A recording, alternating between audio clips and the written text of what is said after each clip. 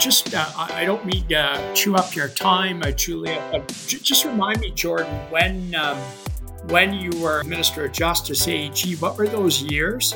2018 and 2019, I'm thinking. Right, okay.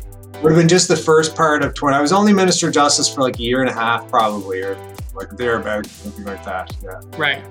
Yeah, so I just missed you because I left Justice for another department in late 2016, early 2017. Yeah. You must have been sitting there going, come on, I'm a lawyer. This is The Every Lawyer, presented by the Canadian Bar Association. Hello, and thank you for tuning into The Every Lawyer. I'm Ullyett Tétrault-Provencher. The CBA has sections for every area of practice, from law students to judges, to the overworked immigration section, to criminal law, and they all need people like you to get involved and contribute your skills. Applications to join the CBA section executive are still open until the end of May. Et nous avons aussi besoin de personnes qui parlent français, donc vraiment n'hésitez pas à vous inscrire. My guests today are both longtime CBAers, Tom Ullyett and Jordan Brown. This is actually truly a pan-Canadian episode here. I'm in Quebec City. Tom, you are in the Yukon, and Jordan, you are in PEI.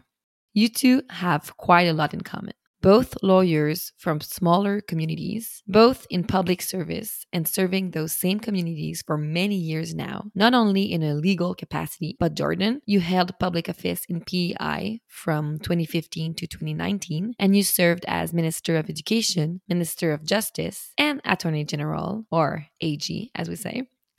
While you, Tom, in your 3 periods as Yukon's Deputy Minister of Justice / Deputy Attorney General, you worked for 6 ministers from 2 different political parties, serving directly under and working closely with 6 different Jordans, if we can say that. It goes on with the parallels, and I can include myself in this last one.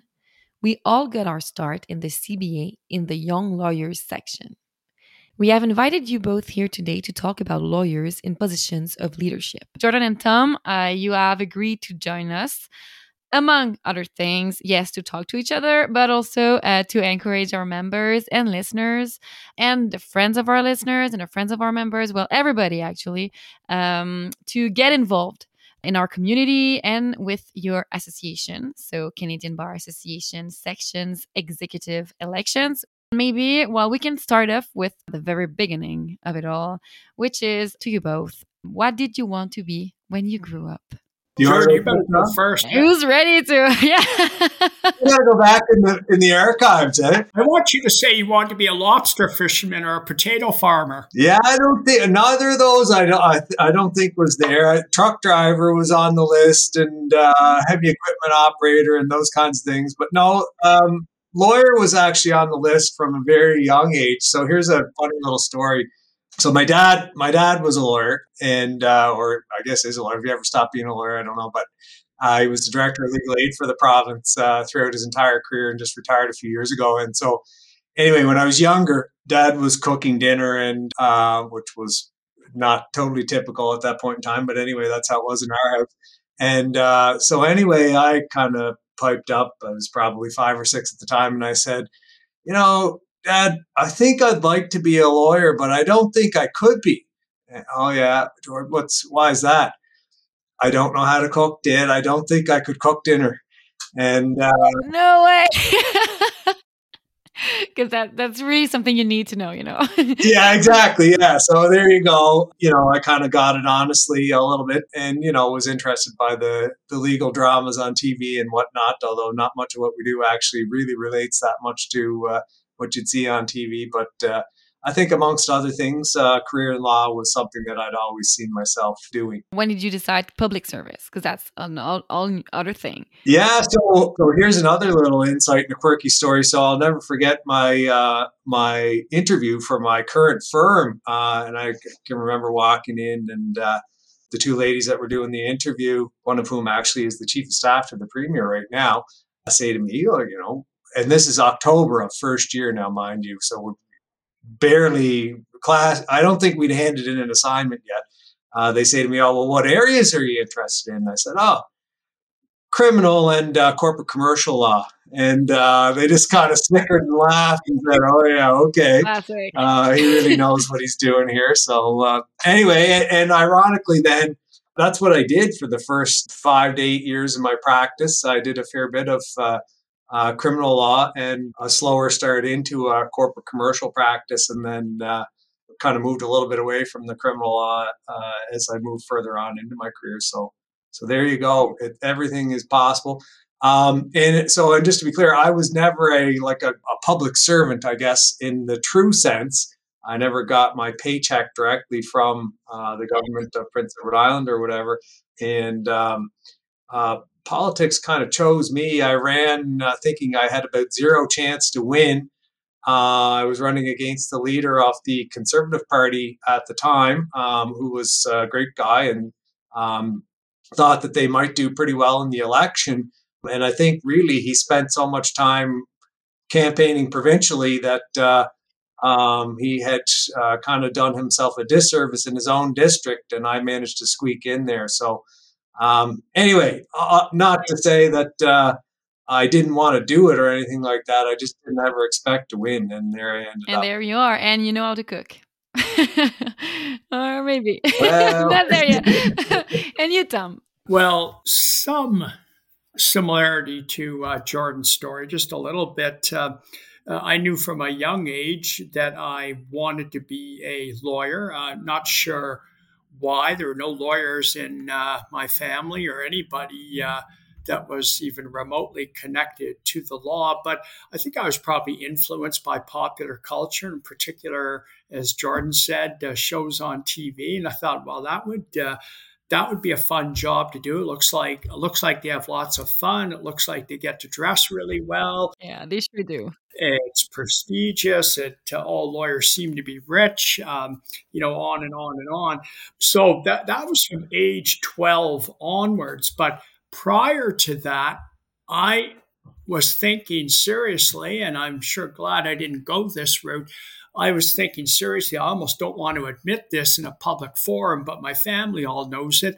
I wanted to be a Catholic priest because the influence of my father, who had studied for the seminary and spent a few years in the seminary and checked out just before he became a deacon.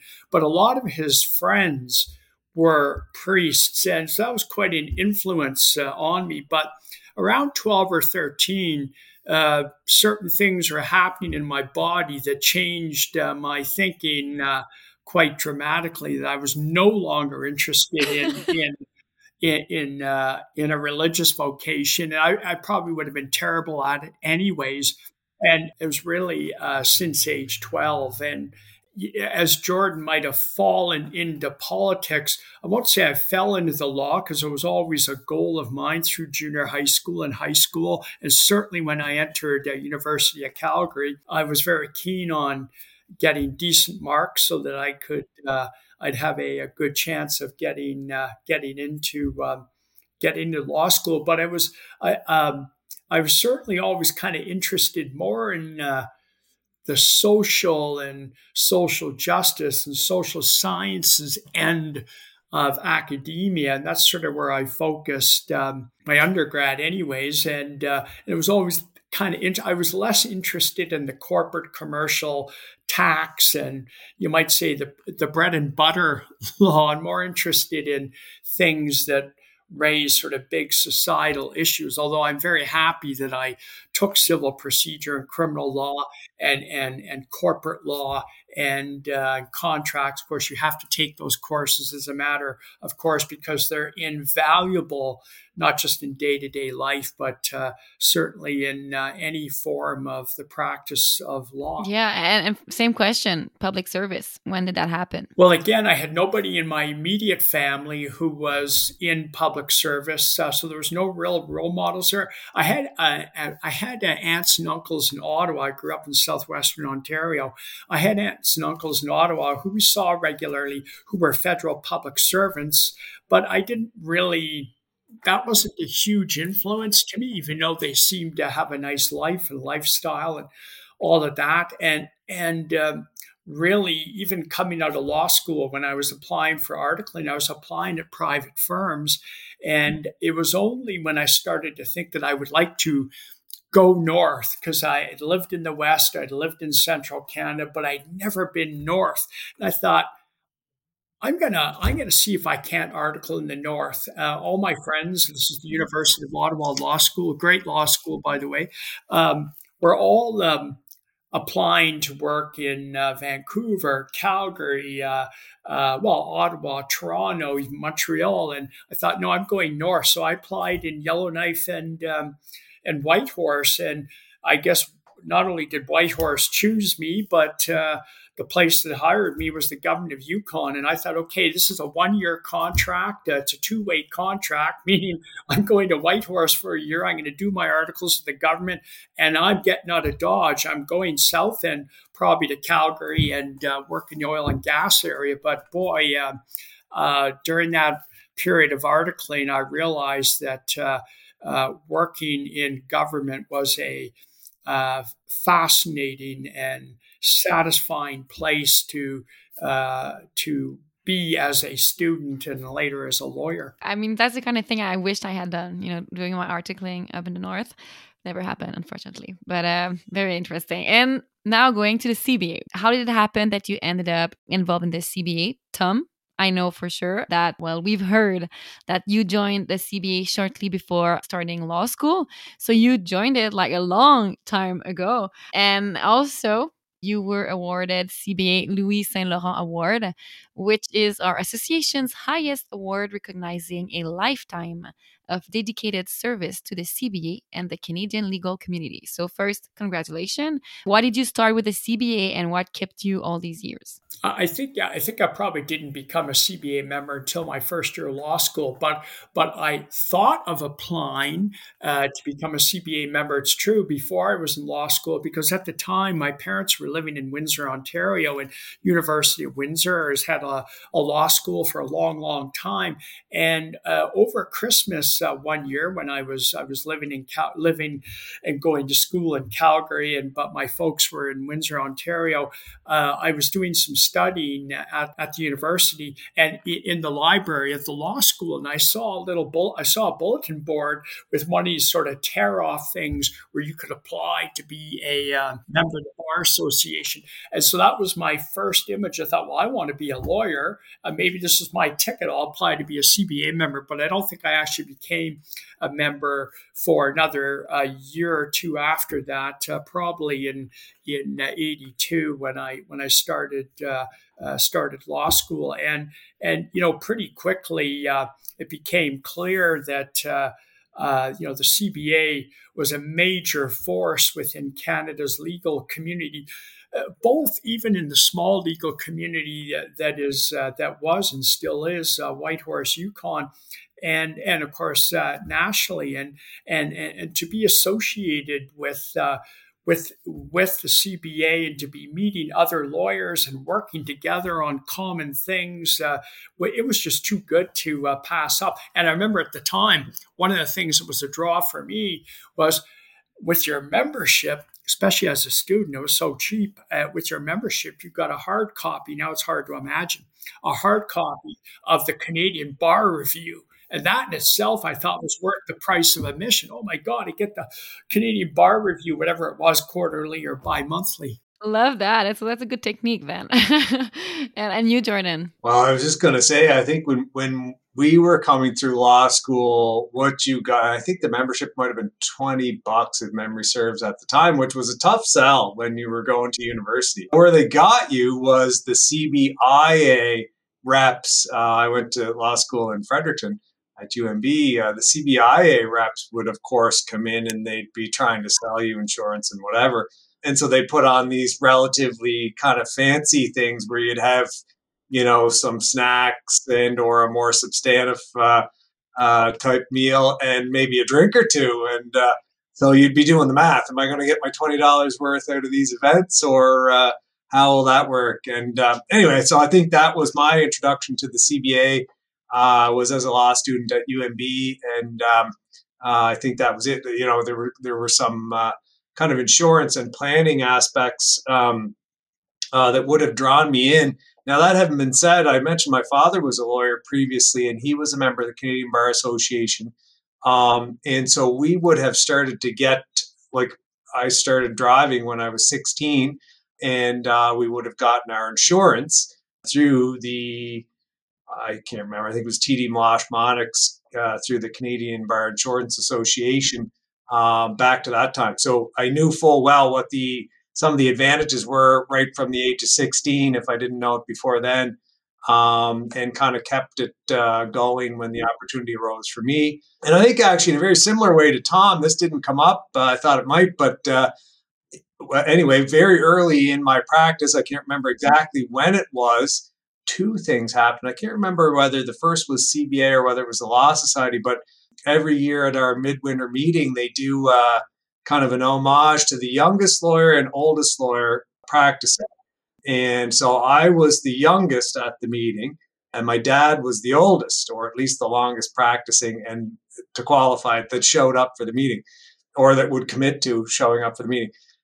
Anyway, so long story short, going along with that, you kind of got the tap on the shoulder. Hey, would you be interested in signing up for it? I can't remember totally what it was at the time.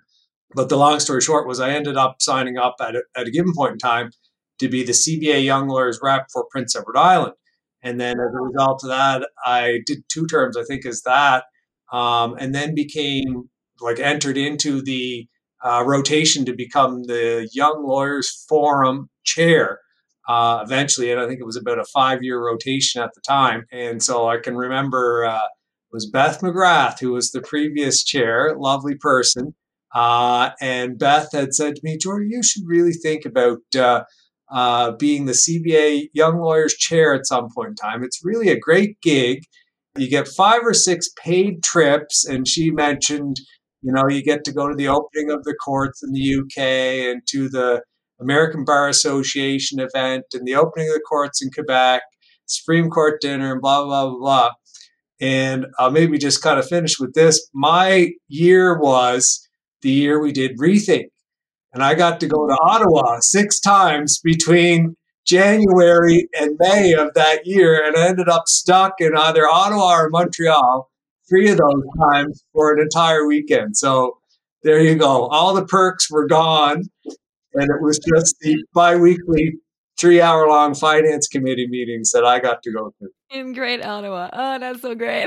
And you know what? There again, Julia,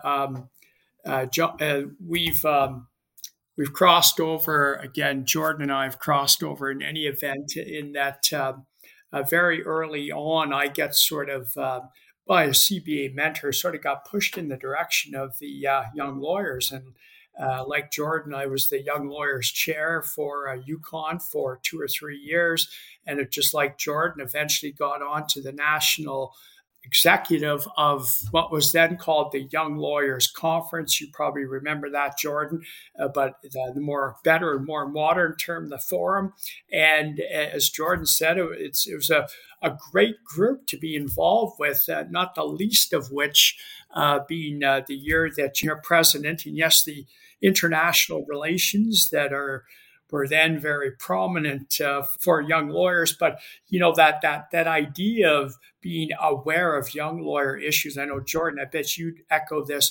Being aware of young lawyer issues from coast to coast, and working towards the betterment of young lawyers, the betterment of the profession, and hopefully the betterment of society. But it was I guess anybody who's been a member of a service club, not that I want to say the CBA is a service club, but anybody who's been involved in a national association would probably have a similar story. Just so many opportunities to help the association, to help yourself, and help individuals, members. But yeah, Young Lawyers was a terrific experience. But I think, Jordan, you and I must have been maybe a generation apart there. But I think you make a good point. Yeah, I feel like CBA about mentorship is so important. And I feel like all the programs they have and just what your story tell as well. And that a bit leads me to, because I think we understand why you kept, you stay with the CBA, you talk about it with so much passion. But if we want people to get involved, what would you say you think CBA should be most proud of? And I said already mentorship, so I'm very sorry I took one big there. But if you have anything else in mind that you'd like to, to encourage people to be like, come on, join in. Yeah, I think, and look, for me, honestly, and this was a major reason why I did get involved in the first, and not good trips necessarily, but more, I'll say the camaraderie.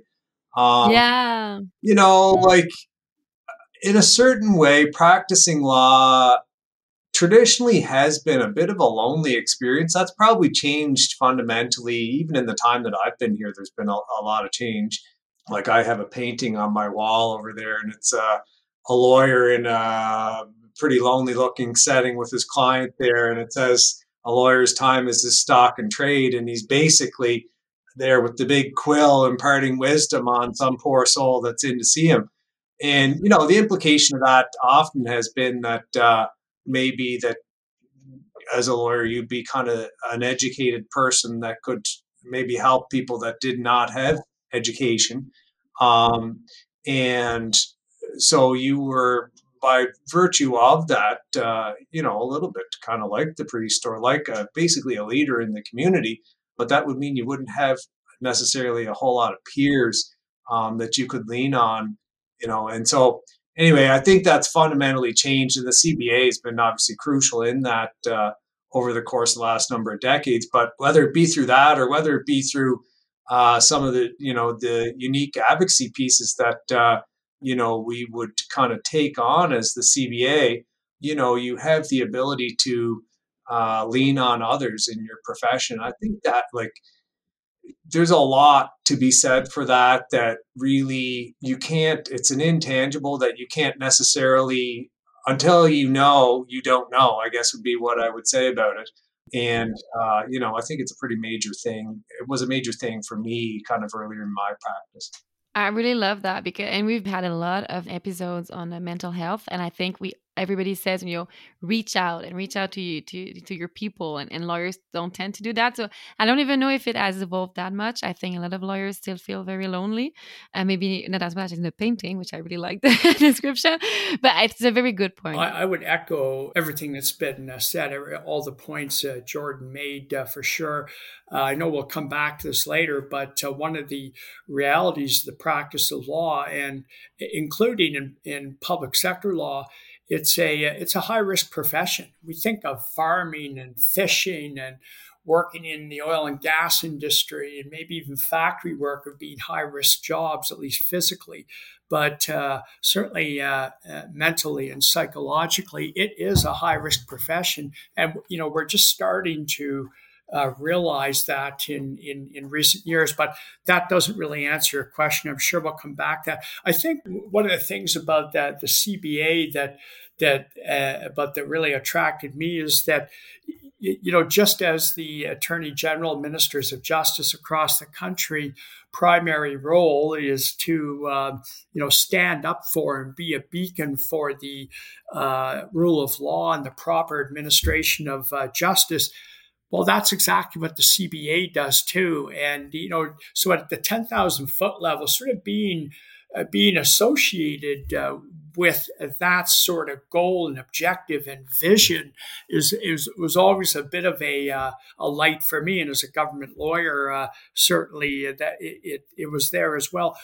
Jordan mentioned colleagues, and that I still say to people, because of the CBA, I can go to any city in Canada and have a cup of coffee to text somebody and say, "Hey, Jordan, you want to go for a cup of coffee?" Now, it's a bit of an exaggeration, but through the CBA, you certainly meet people that from every jurisdiction and from most of the big cities. So I've always felt that what a great way to connect with people, to connect with other Canadians through this association that brings you together. Even if you're just going to talk about how badly the Toronto Maple Leafs are going to lose tonight. Oh my God, did I say that? You better edit that out of the program. That you can connect with somebody and you'll have a common link. You might not talk about the law, you probably will, or the practice of law, but you'll have these other links. And I guess the third thing I would say on this, and again, Jordan said this in so many words. You meet some phenomenal people, phenomenal community people who are that are involved with the CBA. Often they're not just involved with the CBA, they're very involved with their family. They're very involved with their community. They're very involved at work. People who just see themselves as I don't want to I don't mean this in a spiritual sense, but to be here to make their community, society a better place. And I've always found that very, very uplifting. Love that. Well, thank you so much for sharing that. And I think it will definitely encourage some people to join the CBA. But there's also something we wanted to talk about, which is because I don't often get to meet lawyers who have worked as public servants and or politicians. And I'm sure many people haven't as well. And I think this is the occasion also to talk about this. And well, first, maybe I'd like to know, what do lawyers who are interested, students or lawyers already who are accepted to the bar, who are interested in public careers, need to be aware of? And what's the do's and don'ts, I would say? Is that to Jordan or is that to me? You can decide. Go ahead, Jordan. It's your turn, Jordan. I've been talking too much. No, but this is nearer and dearer to you, I think. So I'd be interested to hear what you have to say about it. Oh, okay. Well, I guess I would start by saying a law degree, when you finish law school, you have an amazing skill set. You probably went into law school with a lot of skills and a lot of ability and a lot of interest and talent. You come out of law school with a lot more. There's a common and traditional and important and well-respected and critical pathway out of law school, and that is into the private practice of law, because we need lawyers. We need lawyers for all the different services that people require just to function in their life. But that skill set that you have can be put to use in so many different ways. You could be a journalist and covering the legal beat. There's that may seem a little bit out there. Somebody may say, well, why would I go to law school for that? But so many different things. You could be a researcher. You could be a policy advisor. You could be a legislative drafter. You could be working at a legal think tank, writing papers. And of course, you could practice as a barrister or a solicitor in the public sector for a provincial or territorial or the federal government. So there's just a lot of roles in the public sector for lawyers, even though it doesn't get quite the time and attention maybe that the bigger firms like Jordan belongs to. But I bet you if you went and spoke to some of the lawyers who are working at the PEI, Department of Justice, you'd find some lawyers who are very, very happy and feel very privileged to be doing the kind of work that they're doing. And I guess in terms, I don't know if I have any do's or don'ts, but I will say that one of the advantages, I think this is well known, of doing public sector law is work-life balance. There's more likely, I wouldn't say a guarantee, but more likely to be to be able to manage your workload a little bit better than if you're in private practice. And the range of files that you get to work on as a government lawyer can be quite fascinating, on a day-to-day basis. Clearly the compensation is not at the same level, you might argue, as certainly at the bigger law firms. But on the other hand, there's a lot, just by virtue of being a public servant, there's a lot of benefits, whether it's life insurance and disability and extended health care and all manner of holidays and leave, to say nothing of a pension plan and probably a defined benefits pension plan. So, and the last thing I'll say is that one of the advantages of working in the public sector is it gives you an opportunity to really understand, how does government actually work? We know how the government works from a media point of view, because any hour of the day you can hear the pundits talking about what the government is doing or shouldn't be doing or can't do or what have you. But you actually get to see how government works. You get to see how a large organization, how a bureaucracy, and Jordan would have seen this and probably maybe have pulled your hair out at days at times.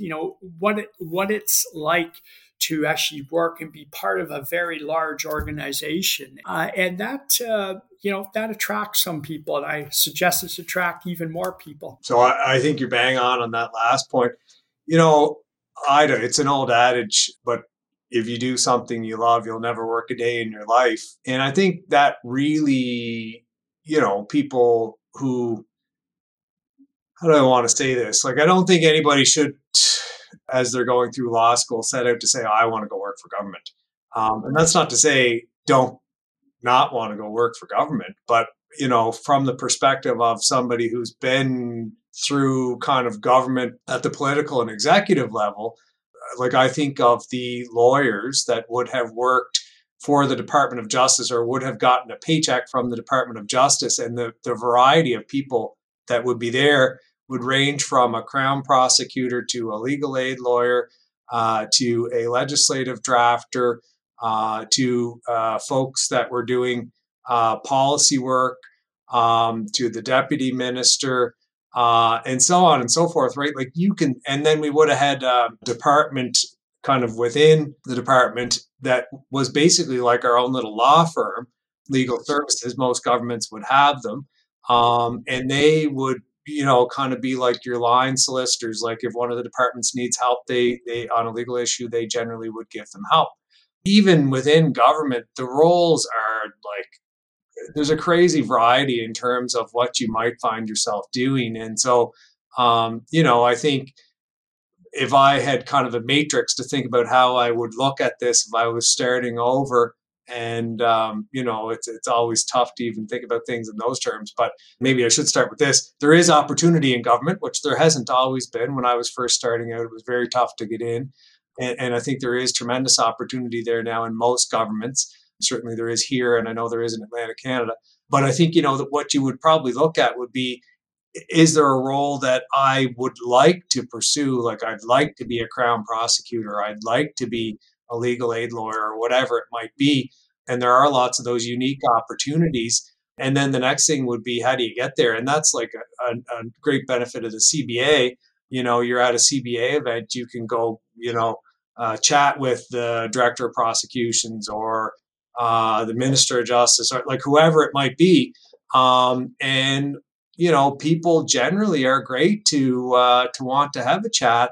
And like we see what Tom's like he like that's just what most CBA members are like, and they're willing to talk to you about what it's like, and you can kind of figure it out and have a discussion about what a pathway might look like. Well, and something, Jordan, that you just said was that CBA, can help you with leadership skills, with interpersonal skills, can help to hone your advocacy skills. But one of the things that helped me, I'm a little off topic here, sorry, is and Jordan, you just mentioned it, speaking with who you perceive to be more important people. Maybe it's an assistant deputy minister. Maybe it's a senior partner with McCarthy Tetro. Maybe it's a judge, regardless of what level. And through the CBA, and I would say through government work, you certainly learn that to begin with, these people are just people, and they're more than happy, most of them, to be engaged, and CBA gives you that platform, and I'd say gives you that confidence to do that, which has many side benefits. I'd say both in your practice life and your personal life. Yeah, I agree with that. I feel like every time I'm meeting people from the members of the CBA, I'm very impressed of the resume, and then I meet them in person, and they're so chill and so open and so willing to talk to you. So that's very true, and I think it hasn't failed me once so far. So yeah, it's very true. And I think since I see the time running, I would love to also jump a bit because you've mentioned there's so many things that can be done in the government. So don't choose because, or maybe choose one, but there's so many things you can do and there's so many different positions that you can take as a lawyer. In our pre-talk correspondence, Jordan, when we were talking about like what we were about to discuss here, you mentioned that the duties of government lawyers are distinct from lawyers working for the government on retainer, and that this distinction significantly impacts in-house legal counsel services. So we didn't ask more questions there because I was like, let's ask during the podcast, and I'd like to know why. What is it? So you probably have I don't know if I should steal the dean in this area's thunder. Uh, Generally speaking, I mean, we'll start from within government. There are different kind of aspects of the government, and I think most law students would have a pretty good handle on that. So I won't delve too far into it. But when you're a kind of a departmental solicitor, or if you're a legal services lawyer and you're providing an opinion, you need to be careful not to tread too far into the kind of the political realm, and you need to be sure that what you're doing is objective, I guess would be the first piece. And that's not to say that private sector lawyers aren't necessarily objective, but when you're asked for an opinion, the opinion often takes the shape of the request, and so you have more latitude. But as a line solicitor, there'd be certain areas that you couldn't go too far into, and I'm just trying to think. So without going too far into breaching cabinet confidentiality, I'll give you one example of an opinion that I have sought as Attorney General over the course of time, and this came out in the legislature, so it's not anything too controversial or anything like that. But we were, when I was in government, developing legislation in relation to there was a question that was going to be attached to an election as to whether we wanted to change our legislative system or not.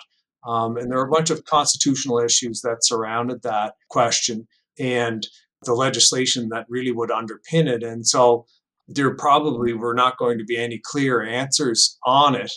And, so we, in spite of that, we would have to put a bill forward, right?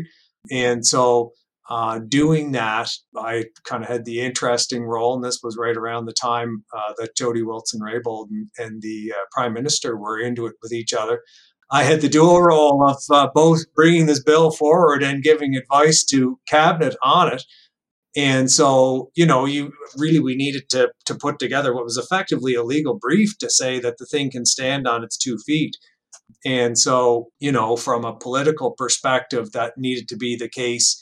And, it also needed to be solid enough legally, constitutionally, that the thing would pass muster. And so, that would be something that I would have made a conscious decision for a number of different reasons to say we would get a private sector lawyer to give us an opinion on this bill and on the process that we would have gone through to arrive at the draft of the bill, such that you can really put some definition, I think, around things, and you would have somebody that would be prepared to stand behind what they would have to say, both kind of on the political end of things, but also from the perspective of the idea that was put forward being the idea that we were putting forward. I'm not sure if that may muddy the waters more than it clarifies them, but No,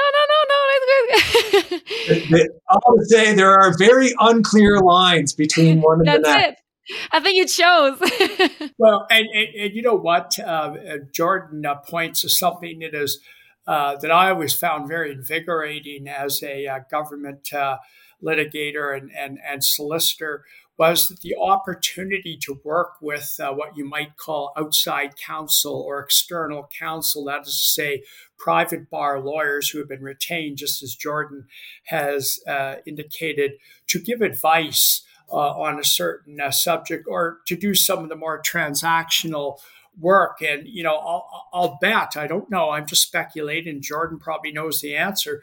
When the bridge, the fixed link was being built, whatever that was, 20 years ago, 15 years ago, I'll bet that there were some PEI government lawyers who were involved in that project working with outside counsel. And I've certainly had that experience. And it's terrific you're all lawyers, but you have that different perspective. And there's a role for external, outside private bar lawyers to come in and give advice either to a ministry, to a deputy minister, to a minister, to the premier, as the case may be. So, what Jordan says is absolutely true. And, one of the realities of being a government lawyer is that you have some duties, you have some legal duties that are a little bit beyond if you're just in private practice. So, Elizabeth Sanderson has written a book on this, but, you have a duty as a lawyer to your law society.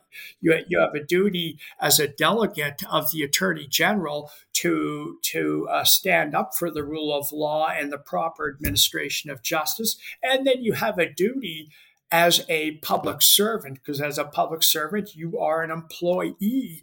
And so you got three layers of duties, which distinguish public sector lawyers a little bit from the private bar. Yeah, very much. I'll give you another quick example too, Julia, that might explain it a little more clearly than the one I gave previously. So when I was both as, I guess, Minister of Education and Minister of Justice, but this file was directed in my capacity as Minister of Education. We, being the Prince Edward Island government, were sued by the French language school board in the province. And this has happened a number of different times across the country. And we had to make the decision at a point in time, do we go outside for representation in relation to this suit or do we not? And, the very real piece, if you're a government lawyer, is just to Tom's point a minute ago, ultimately I shouldn't say your first job, but because it depends on how you order them, but in that capacity, in the defense of that lawsuit, you have to present a defense for your client. And the very interesting question gets to be, well, who is your client? Yeah, it's a very good question. Yeah. And in a very direct way, your client's the government of Prince Edward Island. Well, who's the government of Prince Edward Island? The government of Prince Edward Island represents the people of Prince Edward Island. Well, who are the people of Prince Edward Island? The people of Prince Edward Island are everybody on Prince Edward Island, a subset of which is, the constituents of the French language school board. So you have to be very careful in terms of whose interest you represent when you are a governmental solicitor and what kind of advice you give or what function you're going to take up, when you're in that role.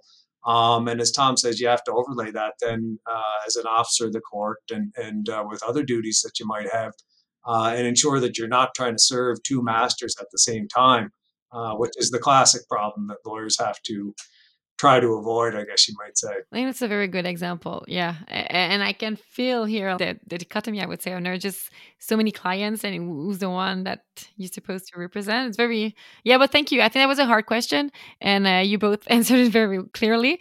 Another one that maybe is not as harder, but that also came up to our mind when we were thinking about this podcast.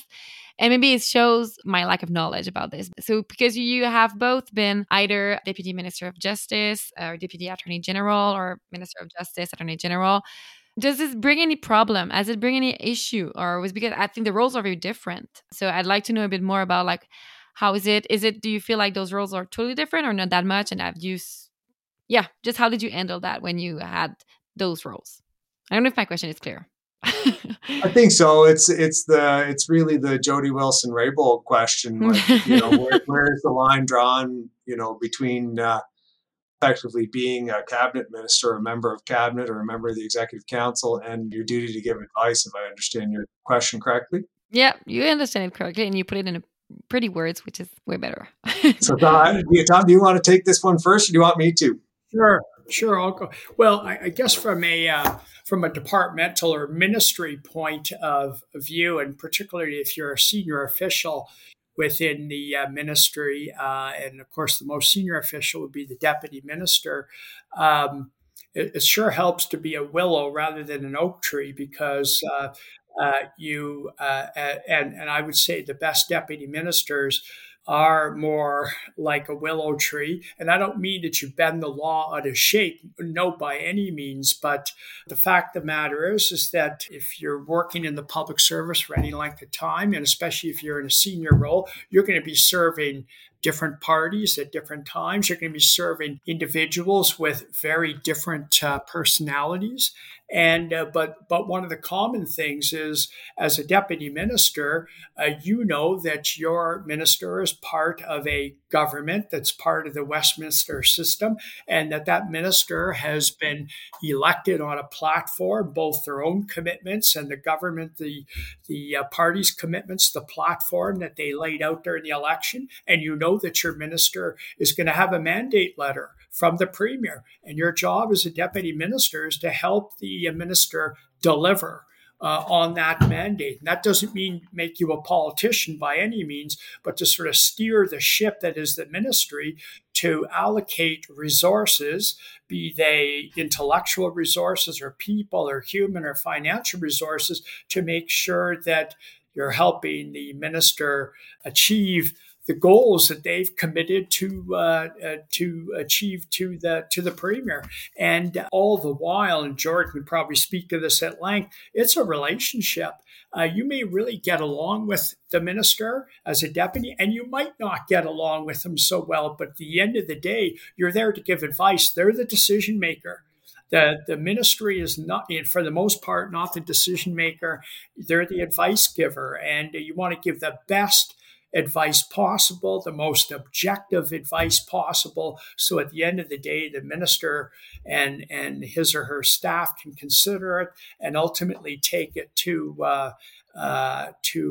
Treasury Board or Cabinet, or as the case may be. So it's a really interesting dynamic. And, I did work with half a dozen different people who served as minister. And, every relationship is different. And there's that period of time where you're sort of feeling each other out and trying to develop trust. Because if you don't have trust, if you don't trust the minister doesn't trust you, you've got nothing. And you're representing the whole department. So it is a very serious job, and it is one that you want to put as a deputy minister, your whole being into. And it's such a demanding job. In my view, you should go into the job being in the best shape of your life, be it mental health or physical, otherwise, because you need to deliver and help that minister deliver. And it doesn't matter what political party you're with. And is it frustrating if your advice is not followed? It can be, but I think if you realize who the decision maker is, the minister is the decision maker, or cabinet is the decision maker, the premier is the decision maker. And if you understand that the role of the public service, it shouldn't be too upsetting. And quite frankly, it's the minister who goes grocery shopping on the weekend and hears from the people about this or that, not so much the public servants. And it's the minister who has a whole perspective on things. So usually you give the minister an array of options and pros and cons of each option, knowing that every one of those options is viable, and they'll put it through their sort of permutations and combinations and figure out what is in the public interest. I think all of what Tom said is bang on. And, I'd maybe add to that by offering the perspective, particularly in a small province, like you would not always have a lawyer that is the Minister of Justice in particular. They might not always necessarily have a lawyer as the deputy either, which would be probably a little dangerous. But I think on Prince Edward Island right now, the deputy in justice is not a lawyer. So now she would be somebody that has extensive experience. Actually, that person just moved on, but previous deputy, she would have had extensive experience, particularly in the criminal justice system. So, you can make it work. I think your question started out with that, where's the line in the sand, between the executive branch and the political branch of government, and how does the Minister of Justice / AG kind of walk that line in those kind of scenarios? And, I think this is really what lawyers do. This is how lawyers make their money, is that you firstly need to identify where the line is. And, as Hans says, you don't try to bend the law. But what you like very definitively, where we make our money as lawyers, is that we try and figure out solutions where there are roadblocks. And if you can't get there's not always going to be a solution, but if you can't get your client to a place where they are prepared to kind of hear a solution or listen to you or whatever, then maybe in some way you're not totally doing your job. And so, in that way, I would say that a big part of walking that line between being the AG and Minister of Justice is figuring out where's the line and what do I need to do, what in my role as a leader in this area, sitting around the cabinet table, what do I need to do to convey to my cabinet colleagues where that line is and how we can, like, if there's a problem, how we can deal with the problem, not how we can, get ourselves into corners and figure out legally what positions we could find ourselves defaulting to. And, I think typically where things have gone wrong, that's been what's happened, is that parties have kind of maybe say egos get in the way from time to time, and parties draw their lines in the sand, irrespective of where the line may be. And they're not really willing to move off of that and work towards a more solution oriented approach. Look, bluntly put, I was always of the view, particularly when the SNC Lavalin thing was going on, that as elected officials, the public, anyway, it's a bit kind of trite to say it in this way, but I will. They don't put us here to, kind of tell them what the law is or tell them what we can't do. They put us here as leaders to figure out how we can make their life better. And that's not necessarily to say what happened in the SNC Lavalin situation was right or wrong or whatever. I'm not here to pass judgment on that. But I would have seen my role as Minister of Justice and Attorney General. I'll just give you the example in when the implementation of the decriminalization of marijuana usage came in. That happened during my time. It was a pretty controversial time. There were no right or wrong answers, really, with a lot of what had to be done. But you had to give advice to your cabinet colleagues to say, this probably will or will not pass muster. Some of them would have had pretty fundamental and visceral beliefs about what should or should not be able to happen. And you'd have to give them honest, earnest advice to say, well, I hear you. I get that that's a problem, but it may not be that we're just going to not allow people to do that. We may need to figure out a reasonable solution. This is what the Constitution would say if you want to look at an Oakes test approach or whatever, right? And that's kind of how you have to work it, right? And it's really at a time it becomes shuttle diplomacy. What can we do? What can we make work here?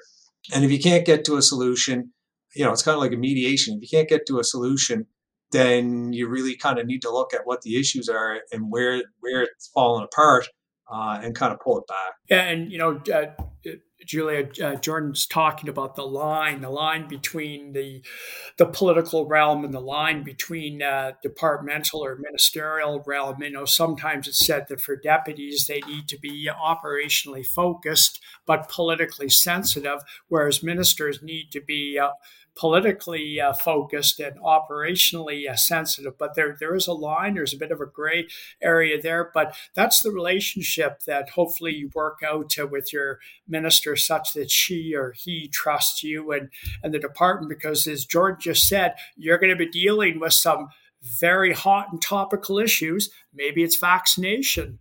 Maybe it's the proper arrangement for a long-term care system in PEI or Yukon and all the legal elements that go into that. Maybe it's cannabis, as Jordan mentioned. Maybe it's MAID, medical assisted dying. You're going to deal with some pretty complex issues where there's a variety, as Jordan says, solutions, and then each each minister and each government has to decide what's best for the people of that jurisdiction. And so that relationship between the deputy and the AG is a critical one if you're going to weave your way through some of those issues, because your minister is going to be working the boards on his or her side of the fence, as Jordan says, shuttle diplomacy. One I always found, Tom, I don't know how often you deal with these. I had a few pretty high profile ones in my time. Directed indictments. The minister could direct an indictment, and really what that is there's an indictable offense, and somebody says, well, I'd like to go through a prelim, and effectively the minister says, no, we're not going to do that because that's just going to make a bit of a mockery of the system. So despite the rights that you probably have, I'm going to trump those, and I'm going to say, no, you're not getting that privilege. And I found those tough. You're in a certain way, you're judge, jury, and executioner, at least of a part of the process. With it, you have a large piece of the facts, but probably not enough to comfortably or definitively say where the outcome of something may be. And I wrestled a lot with those few that I had that were really kind of a tough role, I thought, to expect of somebody. And that's coming from somebody that had enough criminal law experience to be dangerous. But if you didn't have that background, it would be super tough. You had to be like very tight with your deputy and those that may be giving you advice on it. Yeah, absolutely. Without a doubt. Yeah. And when I hear you talk, I really like to know, because I hear you talk and it seems to be a very interesting job and you seem passionate. But I also, you get to be leaders in it's a stressful position, because, you need to find the best position. We know there's no black and white in law, even less, I feel like, in your position. There's a lot of gray areas. And you need to also to even deal sometime with people's ego, people's personality. So there's so many things going on.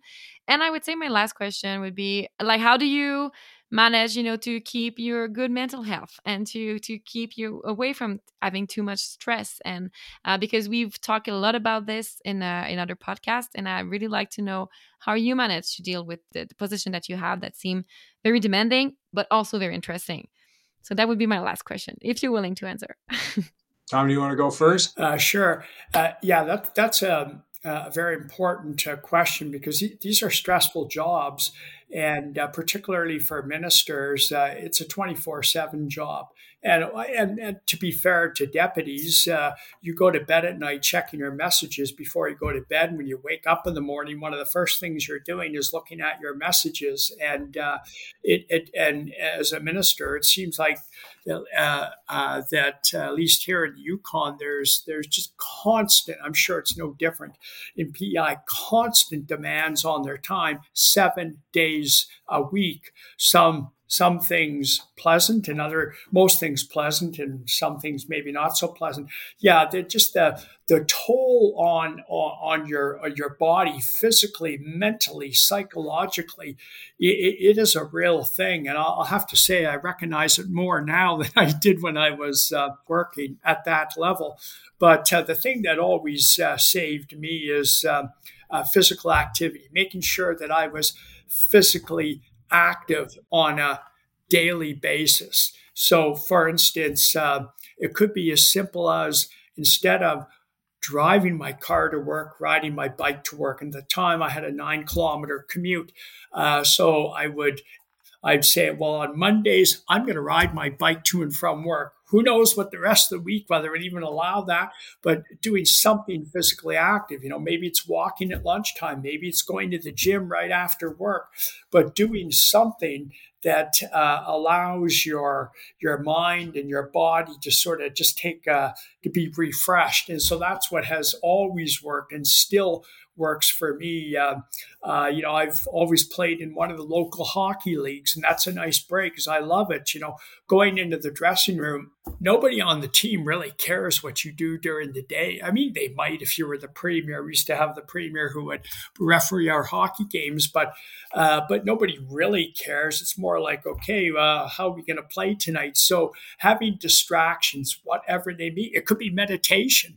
but giving yourself that time, allowing yourself that time to do what you need to do to stay well. And I know what worked for me. And as I say, it was if my legs were moving and my heart rate was up, that was a good antidote. And look, I think a lot of those same things applied for me. I will say, there is, to a certain degree, it's different strokes for different folks, and each person needs to figure that out for themselves. I'm fairly extroverted, and so I know one thing that I really like to do would be if there was something really tough going on, and you could talk about it with somebody else, you'd figure out who you could talk about it with and talk. And I found, usually if something hit you in the guts in the afternoon, by the time you were going to bed, you could have talked yourself down off a ledge, and you'd sleep that much better over it that evening. You knew it was a really tough problem if you had a worse pang in your gut when you woke up the next morning and you realized that you had to face it again that day. But those days weren't that frequent. And so I will say too, I actually get out of it when COVID hit, but get into CrossFit during that time. And as Tom says, I mean, that was primarily a release where both the kind of group atmosphere plus the extreme elevation in heart rate meant you didn't have too much time to think about what your problems were at work or wherever. And, you could really decompress a certain bit and kind of go from there. And the final thing that I will say, particularly for young lawyers, that you have to be conscious of, and everybody struggles to figure out, I think, for the first bit of time, is when you're going through that, we'll say, change in stages in life, that you figure out what your boundaries are between work-related things and your family. And I confess that I'm not awesome at that. It's something that my wife will often remind me of and keep me in check on. She will usually very quickly remind me if I'm line stepping in terms of the boundaries there. But like the very real piece of this is that, you really only get one go at things. And I read again just recently that there's a quote, and I can't remember exactly how it goes, but it's something along the lines of, I think it's actually a Warren Buffett quote. There are very few people that on their deathbed would say they wish they'd put more time in at the office. So I mean, I'm the kind of person that I like to, I don't mind kind of getting my heart rate up at the office and getting engaged in an issue, but you need to also know how you can kind of let it go and not take that home and have it in. I have a 10-year-old and 8-year-old at home. And in addition to the relationship I have with my wife, we all lead stressful lives. And if you start taking the office home, your family life and your reputation with your family and your kids and your community, which are all important, in terms of your professional life, will suffer. And so I think you, for your own good, need to figure that out at an early stage. And I think there are lots of people that will help, whether it's through a mentorship role. CBA's got some great programs now. I know through our office, we have some great programs, and that's not unique. I'd say most workplaces these days are gearing themselves that way. And so, you just need to figure out what works for you, and you need to be deliberate about it. It's not always easy to get to the gym. It's not always easy to put the phone away when you're with your family, but you need to figure it out. And you need to be pretty good to make it a priority. Thank you very much, both of you. It was very interesting. We went in so many places. It was a very, very interesting podcast. And I think our listeners will just love it. Well, thanks very much for the opportunity. Thank you, Julia. And Jordan, we'll see you next month in Ottawa at a CBA meeting. Yeah. Thank you so much.